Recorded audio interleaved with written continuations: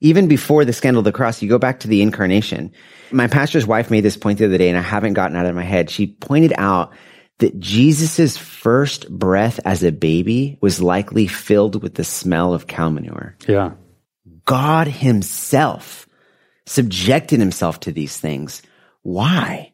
Yeah. For us. The great I am put on human flesh and he breathed oxygen, right? Love was born in a manger.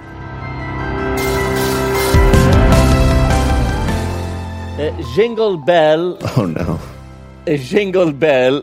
Jingle always. Oh, what fun is ride. One camel always eat hay. I mean, imagine being in a new country. You don't speak the language. I'm having a host who was like, I don't know, sane. I seriously try not to laugh after I do these things. And But it happens. It happens. Look at Ray still because not. of the You sheer don't laugh, brilliance. nobody would laugh. Was I that like like the your? laugh. Is that a rendition of your uncle My Uncle uncle, Linguizi? Uncle Rico? my uncle Habib. No, but seriously, imagine being in a new country. You don't speak a lick of English. You're trying to grapple with all this stuff. Christmas rolls around, and you're trying to make sense of these Christmas songs and Christmas carols. Guys, it was tough. Why are you yawning, I'm Oscar? sorry, I fell asleep. It's the heat in the studio. It is. I don't know is why in the hot world in it's here. 400 degrees in here. Yeah. I don't understand is that you learned English when you came over here, and this is what you're doing with the language. You're just destroying it with your dad jokes. I like it. The only Mark, one. dad jokes don't have brilliant accents like this. So we're talking about Christmas today, guys, and what's the big deal? What's the big deal about Christmas? We are going to get ourselves into trouble no matter what way we go with this. No, well, look, Seriously, we're going to get texts, emails all over the place saying Jesus was not born on the 25th with lots of explanation points. yeah. By the way, for anybody who wants to complain, Ray's email address here No. at the ministry is Right to right. Emil Zwing. Well, look, obviously, there are different perspectives on this. We're not here to persecute anybody who does or doesn't celebrate Christmas, though we might at some point in the course of the program, perhaps. We're in trouble. But we want to talk about the significance of Jesus. When I was a kid in Lebanon, things are a bit different down there. We had Santa, but you didn't leave him cookies and milk. You left him baklava and a hookah. Are you serious? I would be all I about wouldn't. that, by the I way. would be some, I'd be you'd getting be hired into that, as Oscar. Santa Claus. Baklava. Yeah. Oscar's a baklava We fan. always lit a in. fire on that night so he wouldn't come down. Yeah, and he didn't leave you a lump of coal. He left you a grenade in your stocking if he didn't like you. I think it was one of my kids' greatest celebrations in life and joys through the course of their childhood, and telling other kids that there was no such thing as Santa Claus. I know. We trained our kids not to do that, but it happened a handful of times. You guys love we to do got it. we got phone calls from parents. Can I have an announcement, please? I'd like to make an announcement. 2 years old. Doesn't care. Just go. Just do it. You guys remember, right? I mean, my kids were so deprived of Santa when we were at the mall and we're walking around. Luke points and looks and goes, "Dad, look, there's Moses." So we have a joke around our house. We don't do Secret Santa. We do Secret Moses every year. We're gonna have to put a disclaimer on this podcast episode, by the way, for any kids because families listening to this, and I'm sure there's families out We're going to there. destroy families. Yeah, Yeah. my bad. So Christmas is rolling around. I am boiling in here. Did we set that to AC? Christmas is rolling around. Yeah, Christmas is rolling around. Ray, why do I think of Sonny Bono when I look over at you? Ray right shaved his beard. Sonny Bono, 100%. It wasn't my fault that I shaved my Sonny beard. Bono. What happened is I was watching television. I don't know what we were watching, rugby or something. There's an advertisement that came on with a guy using a brawn shaver with a floating head? Yeah. And he was very handsome and he was having a good time shaving. And I got sucked in. I thought, I'd like one of those. So I said, you can't have one of those. You've got a beard. So I went upstairs and got rid of it. Ray. And it's just like a little pile of hair. I thought that was my beard. And then one of our camera crew said he wished he could grow a beard. So I said I'd send him my old one. By the way, if you want to win Ray's beard, we're doing a giveaway. Oh, dear. Oh, that'd be fun. So, yeah. Anyway, it's coming back. I've been the return of the beard? growing it for two days, and it's Well, great. It'll be a fresh new one. Yes. In the meantime, Without we're going to call you dust. Patches. Does Sue like you with or without a beard? She's happy whatever I want. Yeah, but I did catch her staring at me last night. She said your bottom lip looks funny. So I said it's coming back quick. How long was the beard going on for, right? It was must a while. be 10 or 12 years since I started growing it when Kirk and I were doing a program together for Way of the Master, so it was a long time ago. Wow, it's been that long. Yes. I didn't realize that. Yeah, we want it back, Ray. Please bring back the beard. Send the mustache back to the 80s, if you would. Yeah, I knew that was coming. In the meantime, Yeah. we're hanging out with the 1970s Ray. Yes. Sonny Bono. There was someone else. Aren't we doing a show like on Christmas or something? No. The Advent season? Look, he segues into something else, and then he blames us for this. Did you I don't catch know. that? I'm melting. That's all I know. I feel like Scotty's fixing Frosty it. the Snowman right now. Okay, so guys, Christmas. The average American will spend $704 on holiday gifts and goodies this year, totaling more than $465 billion. Yeah. So that's really good But because really- that's stimulating the economy and helping Yeah. people to The live. real question with that is, what are you getting me, Mark? Well, listen, I registered at Wells Fargo this year just to make it easy for you guys. And Lexus of Huntington Beach and Century 21, just to make it easy on you guys. I get you gifts and presents. Just park it out front. I, for one, love the Christmas season. Without having to get into the debates about it, I know it's not Jesus' real birthday, et cetera, et cetera. The reason why I love it, I think two things. One, it forces me to focus on the incarnation of Christ, which is something that I don't know about you guys, but I often overlook. I often jump right to his life and then right to the cross. Yeah. But the thing is about the cross is that what makes this cross so scandalous is the scandal of the incarnation. Like, we can't fully understand the weight of the cross until we understand that Jesus, or I should say that the glory of God in the highest, who was and is to come, that God was in a manger. Yeah. He was a baby. That's the first reason why I love it so much. We can get more into that in a minute. Scandal. That's scandal a of the powerful cross. word to use. Why did you use it? Well, because the cross is so scandalous. I mean, God dies. Yeah. God dies. That's scandalous. God is incarnate in human form, subjecting himself to poverty and all of the frailty of humanity. I mean, you think about, go back to even before the scandal of the cross, you go back to the incarnation. My pastor's wife made this point the other day, and I haven't gotten out of my head. She pointed out that Jesus's first breath as a baby was likely filled with the smell of cow manure. Yeah. God himself subjected himself to these things. Why? Yeah. For us. The great I Am put on human flesh and he breathed oxygen, right? Love was born in a manger. Wow.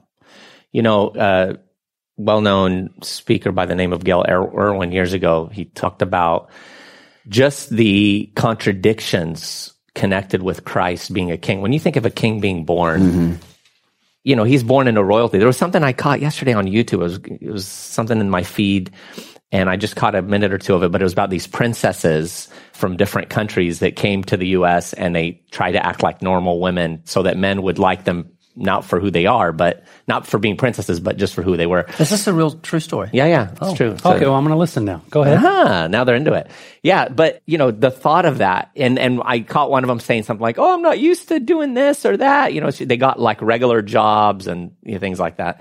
So anyway, you imagine what you would expect, right, from a king. I mean, he'd be born in the best part of the nation that he's from. He'd be born in a palace, right? I mean, silk sheets. He would associate with the best people.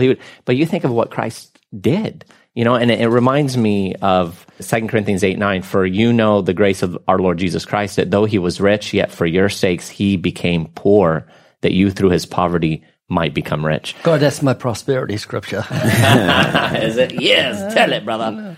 Yeah, Ray, I missed that ring you used to sport, by the way. The what? The ring you put on at pulpits. Yeah, that was too heavy for my arm. The thing was Did like you make the that? size of a Rubik's Cube. Yeah, I think it was a doorknob originally, and I had it put in there, and that was a funny way. Oh, I love what he does. He goes, "There's a ugly rumor. I've been preaching prosperity." And he goes, I don't know where that came from. That's he brings his hand around, and there's this thing the size of a Rubik's Cube, looking like a diamond. Diamond ring on his hand. Oh, man. But no, I mean, you think of what Christ went through. He was from Nazareth. That's the area he grew up in, and that's Beantown or Sprout Town. What good could come of Nazareth? What good thing can come out of Nazareth? You know, you think of his birth in a barn put in a feeding trough that animals would eat out of. And you think of his associations, lowly fishermen who are uneducated. And riding on a donkey. Yeah. I mean, all of that. Your proclamation of your birth made by shepherds, lowly shepherds out with their flocks. Such an offense to the world and the way the world thinks. Yeah. It speaks so true to his upside-down kingdom. Yeah. It's what theologians call it, because the kingdom of man is full of power and praise and privilege, and the kingdom of God comes through humility and through grace and through sacrificial love. Yeah. And then even the cross itself, talk about a scandal, We look at it as a symbol of glory. We put it up on our church buildings, we wear it around our necks. It's like wearing some means that we kill criminals like an electric with. chair. Yeah, like an electric chair around my neck. Sure. What do you think? Yeah, I mean, and of course, I always use that. You think about it, how much more gruesome the death of the cross was. That parallel can only go so far. But yeah, I mean, it wasn't like, the cross. I mean, you see people, even ungodly people, wearing cross earrings and tattoos of the cross.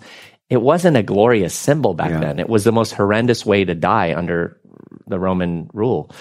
So, yeah, he became poor that we might become spiritually rich, obviously regenerated. Have you ever meditated on how Jesus evangelized on the cross? Such an incredible thought that he was witnessing to a guy next to him and listening to him. You think, seriously, put yourself in Jesus' place. The wrath of God is coming upon him. The whole sin of the world is laid upon him. He's in agony, physical agony we can't imagine. And someone turns and says, Lord, remember, I'd say, look, I'm busy at the moment. Excuse me, I can't talk. Something's going on. And yet he showed love to his mother and concern for others, and Father, forgive them, know not what they do. It's very moving when you look at it in that way. That's going to be Ray in the mortuary with his dead body. He's just going to look over to another dead body and go, do you think you're a good person?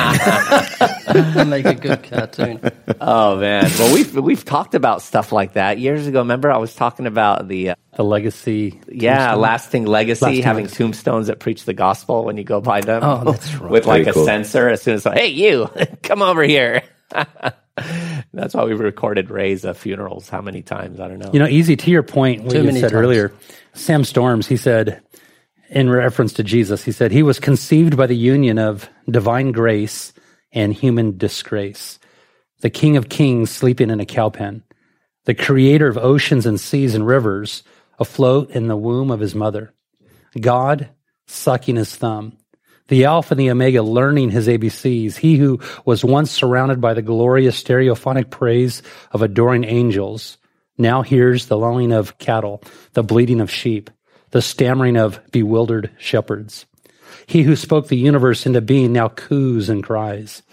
Omniscient deity counting his toes. From the robes of eternal glory to the rags of swaddling clothes, the omnipresent spirit whose being fills the galaxies, confined to the womb of a peasant girl. Infinite power, learning to crawl. Oh, man. Mark, can you send me that? No. Would you like it, Oscar? Yeah. I'm preaching at a church you can sell it on to the him, Sunday before Christmas. Sell it to him. How much is it worth to you? That will work great with my sermon. Mark, please send it to me. You make a point by quoting Sam Storms, which is, again, God incarnate, God as a baby, which means he had to rely on his teenage mother and father to be fed and changed. He subjected himself to humans. How does that inform our worship? How does that impact us on a day-to-day basis? Why is it important that we give space for that? I was actually emailing this to Easy, and I was listening too much to it. You weren't even listening. Oscar, never mind your question, but I do have one Such a good question. Never mind that question. No, but I do want to say one thing. That's a good one we should get to. But you imagine that dilemma for Mary and Joseph. I mean, I think we kind of just sort of skim over that. The realization that you're going to be the parents of God in the flesh. I imagine those dilemmas. Most parents are talking about discipline techniques. They're probably thinking, is Jesus going to discipline us? It's like you're talking about what color you're going to paint the nursery. Yeah. It's like, wait, doesn't Jesus get the master bedroom actually? Yeah. And so you imagine those dilemmas But just think there's no discipline. Yeah, that's true. That's not even an issue with Jesus. Yeah. The perfect child. But that whole dynamic of being parents to the one who made you. You're born through the womb, you fashioned and formed. I think we totally underrate the significance of the incarnation, of God becoming man. And the greatest gift was wrapped in thorns. Wow. There's so much confusion among even mature Christians, I find, as to Jesus being God manifest in the flesh. They say, no, he wasn't God in flesh. He was the Son of God. He was the Son of Man, but he was not God in human form. And you have to send them scripture and say, oh, yes, that's who he was. And on that note, Ray, that's so significant. A lot of times when people think of the Son of God, they're thinking of it in a human sense, like a man and a woman got married and had a baby, like he had an earthly father and earthly mother. Obviously, Mary was the instrument through which he was born, but Christ was divine. He was conceived virgin, in the Holy Spirit. Conceived, yeah, exactly. But when he said Son of God, people understood what that meant in his time. I mean, think of John 5:16 through 18. It says, for this reason, the Jews persecuted him and sought to kill him because he had done these things on the Sabbath. But Jesus answered them, my Father has been working until now, and I've been working. Therefore, the Jews sought all the more to kill him because they not only broke the Sabbath, but also said that God was his Father, making himself equal with God. They understood that. To call God your Father in the sense that Christ called him Father meant to share in his essence. So that's equality. But then look a few chapters later, John 10:29 through 33, my Father who has given them to me is greater than all, and no one is able to snatch them out of my Father's hand. I and my Father are one. Then the Jews took up stones again to stone him. Jesus answered them, many good works I have shown you from my Father. For which of those works do you stone me? The Jews answered him, saying, for a good work we do not stone you, but for blasphemy, because you, being a man, make yourself God. Again, they fully understood and grasped that. And Mark, that's something that's, I think, lacking in terms of Christians grasping the significance of the deity of Christ. How important is that?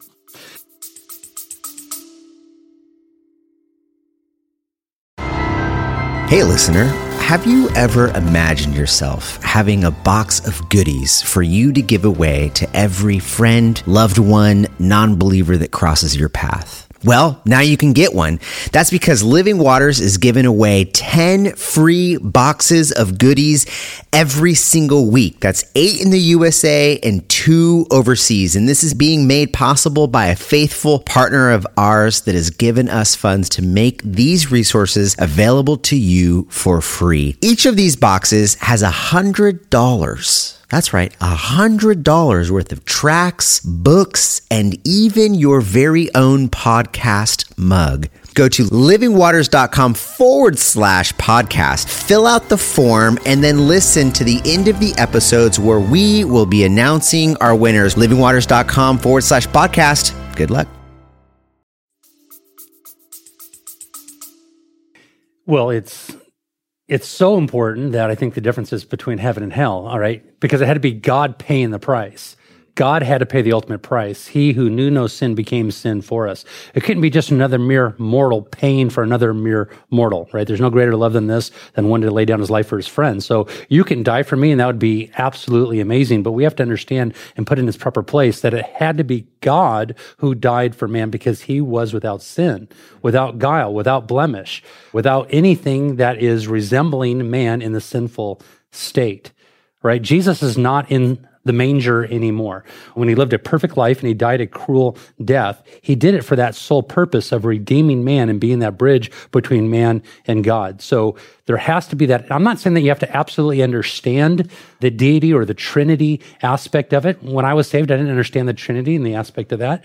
But there is that idea that no, there has to be a perfect price paid for a infinite sin against an infinitely holy and perfect God. Yeah, that's really good. So Ray, I know that we were joking around in the beginning about people, having an issue with Christians celebrating Christmas, because there were pagan aspects that surrounded it. There are actually a lot of misconceptions, though, I would say, that are held based on misinformation. But aside from that, yeah, there are some things that people can point to and say, well, this was going on at that time or around that time. And so, but what's wrong with Christians saying, hey, we're going to do away with pagan practices. Around this time, we're going to turn our gaze toward the Lord and magnify Christ and use it for the gospel. Absolutely. That's the big springboard. We've got a time of the year when literally more than 1 billion, even up to 2 billion people are celebrating the birth of the one that we live for. And so it's a huge springboard to say, how's your Christmas been? Do you ever think about what Jesus did on the cross and why he was born? Born that man no more may die, born to raise the sons of earth, born to give them second birth. Hark, the herald angels sing. I'm going to burst into song right now. What a beautiful springboard to say, born that man no more may die. Do you realize what that's about? That's what we're celebrating at Christmas. I showed you guys a photo I took just from around the road there with some Christmas decoration, and it was about a 15-foot skeleton of a dinosaur. And I thought, whoa, that really brings out the message of Christmas. What's that doing on someone's lawn at Christmas?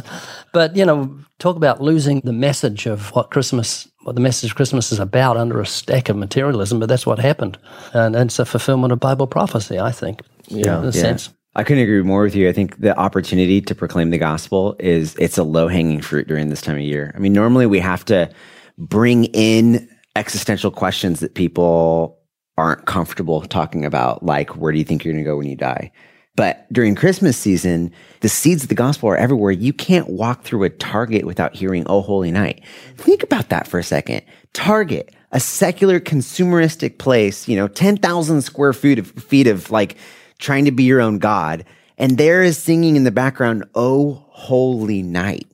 Yeah. Right? So the opportunity to ask somebody, what are you celebrating this time of year? What is it about Christmas that makes you so joyful? Why are we doing this? It's just such an easy entrance to the gospel. I never heard that hymn until I came to the U.S. Really? Holy Night? I heard it 30 years ago, and I just became just a bundle of goosebumps. Wow. What a beautiful song. Yeah. I read, somebody said, the first time Jesus came, he came as a baby. Soon he comes as sovereign king. He will not take sides, he will take over. And the next time he comes, the sky will roll up like a scroll and all the stars will fall, and he himself will be the light. So the Christmas message is there's hope for a ruined humanity. Yeah. And what a massive springboard, as Oscar was alluding to, that people are open in a unique way. One of the things that we've loved doing throughout the years as we've lived in a few different places is using Christmas as an opportunity to go to all our neighbors and to give them a little Gospel of John or something wrapped up, which I want to point to, which we have available now through our ministry in the Unique Way, and a candy cane with it, and then a letter introducing ourselves to them and giving them the gospel. It's been one of the most wonderful things we've done. And the last home we had lived in, I think in our association, we had like 208 homes.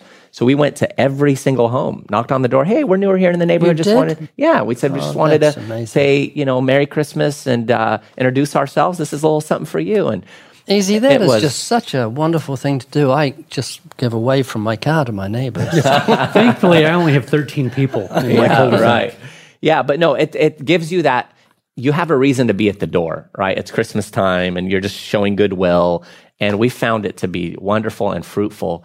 And you could do that on so many levels, just, hey, people are in that mode. This is the time when it's like, oh yeah, it's Christmas. And no one wants to look like a Scrooge. You brought back a memory to me when, this is probably 45 years ago, I got our youth group, got a flat deck truck, got a plump guy from our church, dressed him up as Santa, and we went round to the local hotels and pubs singing Christmas carols. And when they came out to join in, I got a megaphone and preached the gospel to them off the back of the truck. I love it. It was interesting to see their reaction. Yeah. What do you guys do in regards to your family devotions this time of year? Do you guys make any adjustments to focus on the Christmas season? Yeah. At different seasons, we've done different things, but definitely it works its way more into our family devotions because it's what's going on. And so a lot of times we'll make application that's relevant and appropriate. But definitely on Christmas in our home, we always turn to the Word and do a devotion related to Christ's birth. And it's crazy though, when you think about that in homes all across the country where people are celebrating Christmas and there's nothing mentioned about Christ. Yeah. There's no pause to acknowledge his incarnation and that he was born, and none of that happens, you know? And again, that's typically a byproduct of the fact that Christ isn't elevated in the home throughout the year. It's like being in a rainstorm but not mentioning the rain. Yeah. It's just crazy. It's Christmas. Yeah. Birth of Christ. We spend a season in Advent. And for those who don't know what Advent is, it's an ancient tradition started around the 4th or 5th century, and it was meant to just spend the time leading up to Christmas to reflect on the second coming of Christ and the incarnation. So traditionally, it's broken up into the 4 weeks of Advent. The first week you focus on hope, then peace, then love, then joy. And so we do a nightly devotion based on Advent all the way up to Christmas. What's nice is that Advent typically is treated as like the countdown towards Christmas. Like most people know the Advent chocolate calendar, and it's just like, this is just our way, 5, 4, 3, 2, 1, I get to open my presents, right? But Advent is meant to slow us down. And one of the key things about Advent too is the word Advent is Latin for waiting. In other words, we're waiting, we're longing, the earth is groaning for the second coming of Christ. It gives a lot of cool, great, worshipful space those 30 days leading up to Christmas to just long for Christ and to feel what the Israelites felt, because there was 400 years of silence from prophets leading up to the birth of Jesus. As a matter of fact, Timothy Paul Jones has this incredible quote in one of his devotions. He says, "Advent links our hearts with those of ancient prophets who pined for a long-promised Messiah, but passed long before his arrival." Wow. You know, nothing makes me groan for the coming of Christ like watching politics. Amen. Even so, come, Lord Jesus. Get us out of here. You know, I recommend an Advent devotional. I absolutely love it. Paul Tripp, one of my favorite authors. Come, let us adore him. Yeah, we did that one year, actually. 24 daily Advent devotionals. It's really good. So good. Yeah. They're super short as well. Yeah. Yes. Yeah. I remember we did do that for family devotions one year, and it was really, really good. Just a good recalibration or refocus on the Lord. You know, I think that one of the things that we miss during this season as well is opportunity even to reconcile with family members that we have been estranged from. Again, there's something about the spirit of the season where people just have more of an openness. You know, I was thinking about you, Christmas is rolling around. There's so much more of that than we realize. Schisms between families, issues, problems. And I'm just throwing that out there, something that just popped on my heart and mind for you to consider who are listening that may have those strained relationships, to try to use this as an olive branch time. You know, there is more of a tenderness I've seen in people around this season. So it would be a good thing to do. Especially when you're rich in good works. Yeah. Right? Be rich in good works towards your relatives that you have a strain with, and it bridge gaps. Let your light so shine among men that they may actually see your good works, and it brings glory to your Father in heaven. Take gifts. That's, I mean, hey, I got you some gifts for Christmas. Just wanted to reach out. It's been a long time. Hey, you know, and whatever. who's not going to say, come inside? Ray, you're so big on gifts. I mean, this is why we were at your house the other night. We were folding up In-N-Out gift cards together. My kids love Ray because every time they see him, they walk away with a $5 In-N-Out gift cards. Ray, what's with you and gift? You are the real Santa. With no beard, though. That's the problem. Yeah, it's coming. It's coming fair. But what is that, Ray? I mean, that has been something with you that I've seen as a hallmark of your life, giving gifts.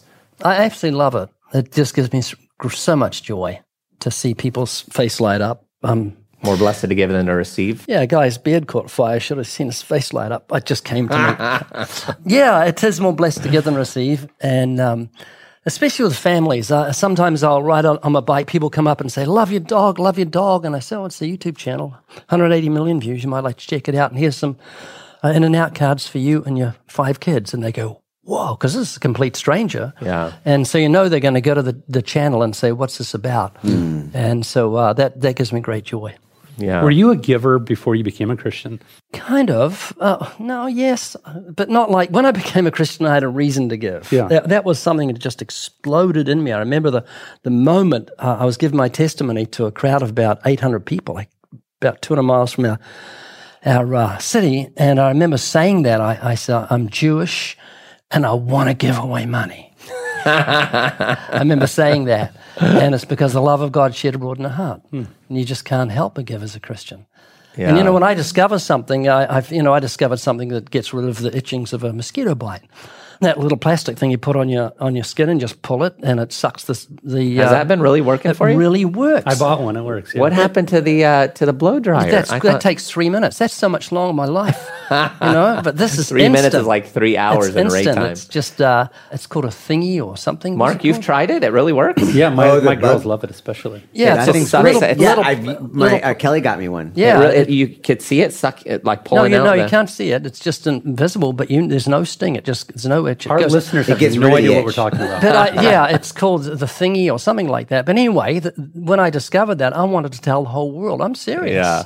And so how much more should I be like that with the gift of eternal life? Good. Amen. That's really good. I love what you said earlier about, what you said earlier about just taking an opportunity to be an olive branch. And I was thinking about other things about Christmas time. One of the other aspects about Christmas time too that we have to give space for is a lot of people struggle during Christmas time with depression. It's at an all-time high throughout the year. Speaking of depression, it's called bug. Speaking of depression, bug thingy. That's what it's called. Bug thingy. That's right. Yeah, it really works. If you have an tool. itch, you do that, and the itch is gone from the bug bite. Yeah, no, so by just saying that got rid of people's depression. That's right. right. We didn't know it. So carry on. What would that thing do if I put it over my eyeball and pulled on it? Yeah. I don't think I need to anyway without bulging my eyeballs. It'd be a lawsuit.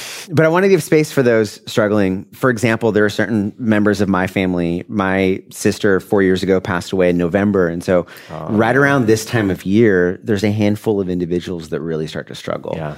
And that's true for a lot of individuals. They start thinking about the broken relationships that they might have with parents, the family members that are no longer around. The end of the year starts coming up and they start to feel the weight of all the things that they hope to have accomplished and not. And one of the aspects of focusing on the incarnation, about Jesus, we talked about him being born in a manger, is the reality that he took on all of the pain and suffering of what it means to be a human, the frailty, the sickness, the persecution, the mockery, the whipping, the crown of thorns, and death itself, including the wrath of God. And he did all this. I think there's two things we can take away from that. One, when you pray to a God, you pray to somebody who doesn't just stand over and above suffering, but who lived through suffering, who knows suffering himself. And two, you pray to a God who didn't have to do that, but did that so that one day all suffering would end. Wow. So that you could be forgiven of your sins, set free from the snares of death, and live an eternal life with God where all suffering has ceased, where all pain is gone, where all tears have been wiped from our eyes. And so we find comfort in knowing that we worship a God who has suffered, and we find hope in knowing that we worship a God who suffered so that suffering would end. Wow, so good. And I think it's easy for us to take it for granted that everyone listening to the podcast is a believer, but maybe you've been turned on to this because you came across it somehow as you're searching through podcasts or someone recommended it. There's a great significance in the answer that's given to the question that Jesus posed to his disciples. If you look at Matthew 16, Jesus and the disciples had just entered Caesarea Philippi, and Jesus turns to them and asks them, "Who do men say that I am?" And so they give him, answers, Elijah or John the Baptist or Jeremiah or one of the prophets. And there were different significant reasons why they gave those answers based on biblical or traditional things. But none of those were right, of course. But then Jesus turns to his disciples and he asks them this pointedly, "But who do you say that I am?" This is where we got that great declaration. Peter looks and says, "You are the Christ, the Son of the living God." And Jesus praised him. He says, "Flesh and blood hasn't revealed this to you, but my Father who's in heaven." This is a divine thing. This is truth, Peter. You got this. What's crazy is Peter got rebuked shortly after that in the same chapter when Jesus said he's going to the cross. And he's like, "Not so, Lord." And it says he began to rebuke Jesus, and that's when Jesus said, "Get you behind me, Satan." That's an ultimate slap in the face. Right? I mean, it's like... Seriously, it's like, that's not right, Sonny. It was, get behind me, Satan. Of all things to be called. I want to see him slump away. He probably said to Jesus, excuse me? Yeah. What? Wait, he just got done riding his high horse. Jesus just praised him. Yes, Peter. And he's like, yeah, well, hey, no, Jesus, you're not going to do this. He tried to take over. But the answer to that question has eternal consequences. Who do you say that I am? And, the big reason for that is, you think of what Jesus said in John 8:24, therefore I said to you that you will die in your sins, for if you do not believe that I am, you will die in your sins. If you don't believe that I am the Son of God, the Christ, the anointed one, the Messiah, who was sent for what purpose? To die for sins. If you don't believe that I am God come in the flesh, the Son of God, and the sacrifice for the sins of sinners, then you will die in those sins because you don't have redemption. And so, friends, we just want to encourage those of you who are listening to recognize that you need to have the right answer to that question, and that it needs to be evident in your life that you have bowed your knee to him as Christ, the Son of God. And the way to bow your knee to him is just read the Sermon on the Mount. Just read what Jesus said. This is the Messiah, magnifying the law and making it honorable, as Isaiah said he would. And you see him expound that law. Lust is adultery of the heart. Anger without cause, you're in danger of judgment. That shows us we need that cross. We need his mercy. Yeah. Amen. And Mark, Ray makes a good point in that regard. People shy away from wanting to think about the severity of their sin. But shouldn't that magnify the love of God when we realize how great sin is, and yet he still came and gave his life for sinners like us? Yeah, well, when we recognize that there is nothing we can do to earn the smile of God, that all of our sins, when added together, builds a case against us that makes us deserve hell, and how there's no good thing that dwells inside of us. I mean, it's a whole lot worse than we can actually think, and that's the whole point and the purpose for pulling out and bringing out the law, to magnify the law. When we do that, when we evangelize, it demonstrates the greatness of God. You will never be able to see the greatness of God unless you see the depravity of man. I like what John MacArthur said. He said, here's a side of the Christmas story that isn't often told. Those soft little hands fashioned by the Holy Spirit in Mary's womb were made so that nails might be driven through them. Those baby feet, pink and unable to walk, would one day walk up a dusty hill to be nailed to a cross. That sweet infant's head was sparkling with sparkling eyes, and eager mouth was formed so that someday men might force a crown of thorns onto it.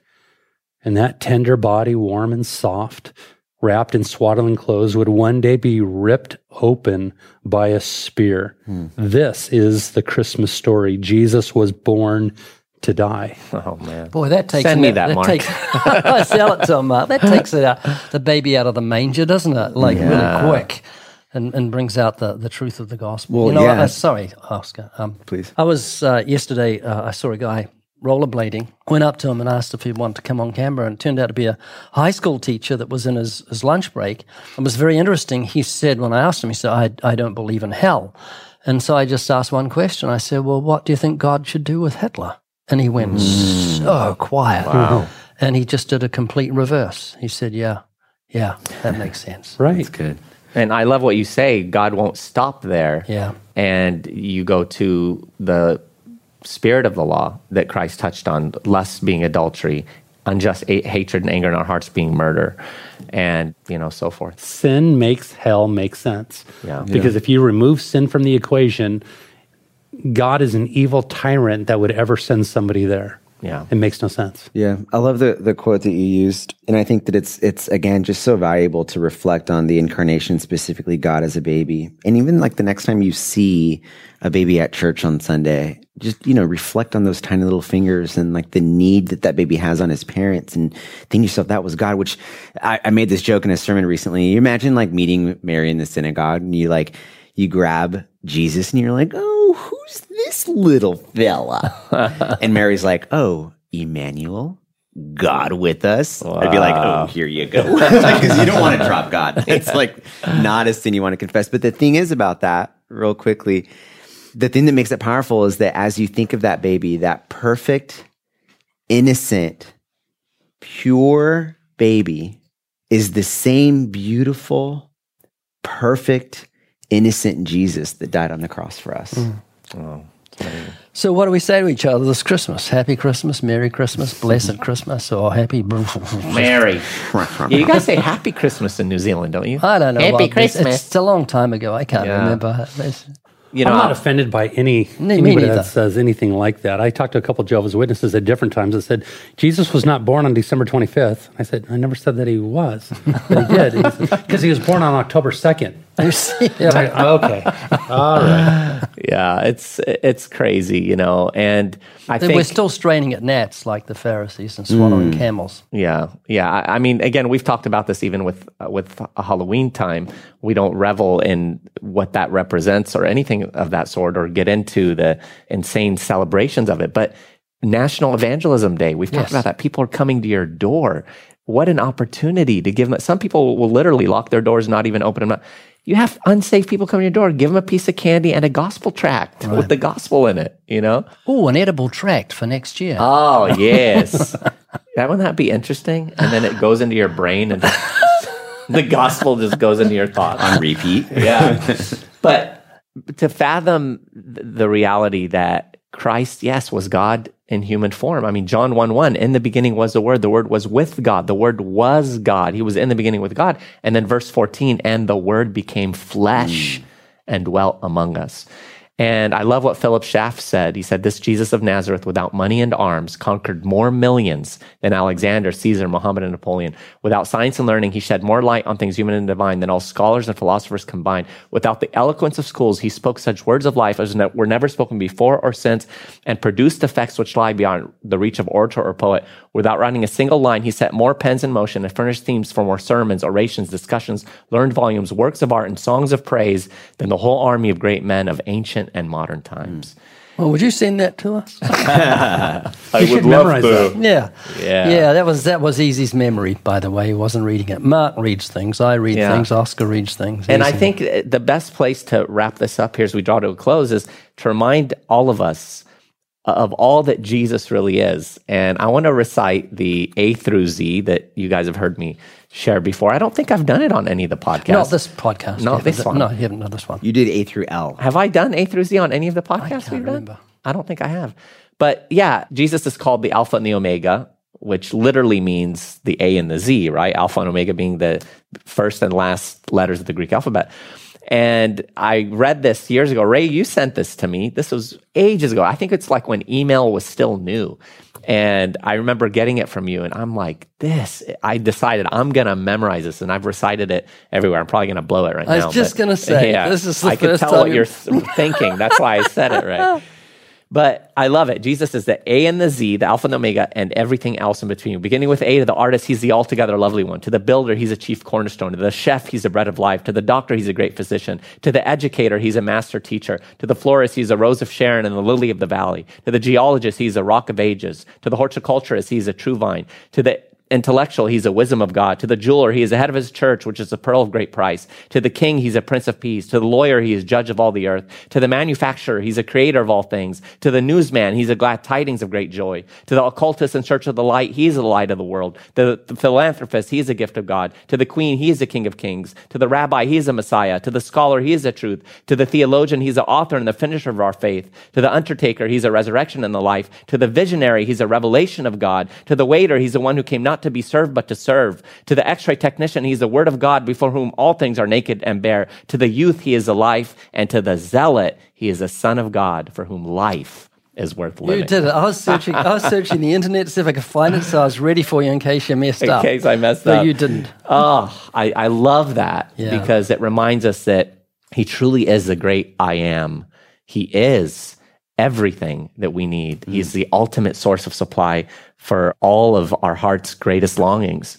And to know him is truly life eternal. Amen. So friends, we hope you've been encouraged today to turn your gaze toward Jesus. And one of the ways you can do that is through the Evidence Bible. In fact, we were talking about this before we came on the program. We have had so many people tell us this is the perfect Christmas gift because it's appealing. The Evidence Bible. Like a banana.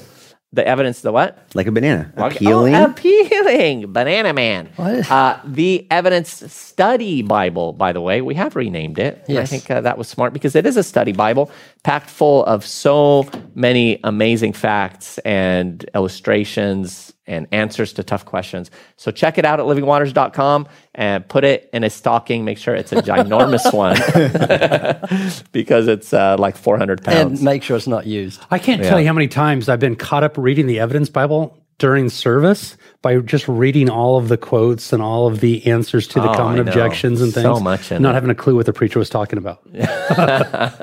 Yeah, it can distract you because it's that good, friends. So make sure to check it out. And please subscribe to the podcast. If you're just listening and you've been catching here and there, the subscriptions help so much. We were just talking earlier about how at one point, I think we had reached number 20 in American Christianity. Yeah, for all Christian podcasts on the Apple platform in all of America, number 20. Which is a big thank you to our listeners, you guys, for being faithful, for listening. And we hope that we continue are able to continue to bless you by your It's also a miracle. Yeah, 100%. It's a miracle. The four of us. Yeah, and that fluctuates based on downloads and all that. So it will be up there and then we'll drop off and then come back. But we've been regularly, quite consistently up in the 250 top Christian podcasts and also in spirituality and religion, not just in America, but in multiple countries all around the world. So please subscribe, tell people about it, share. And then we love it when people rate it and also give us comments. We get really, really encouraged by that. And hi to those of you guys who are listening in Croatia and Chile. Yeah, we love seeing those numbers. We have a lot of people listening in Chile and Croatia. That's right. God bless you guys. And England and Canada, Australia, New Zealand, all over. Kazakhstan. Yeah, everywhere. Lebanon, please get on there, my Habibis. I'd love to be connected to you in Lebanon. God bless you. Merry Christmas. Thanks for listening to the Living Waters podcast.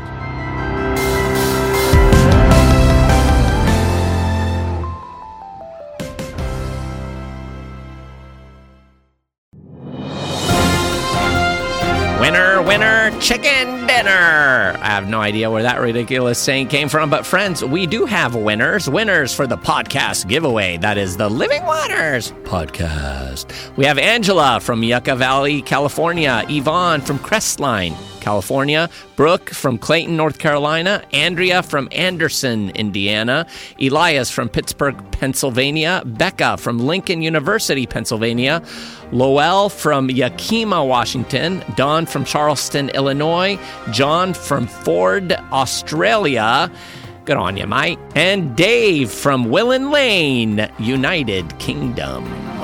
Congrats.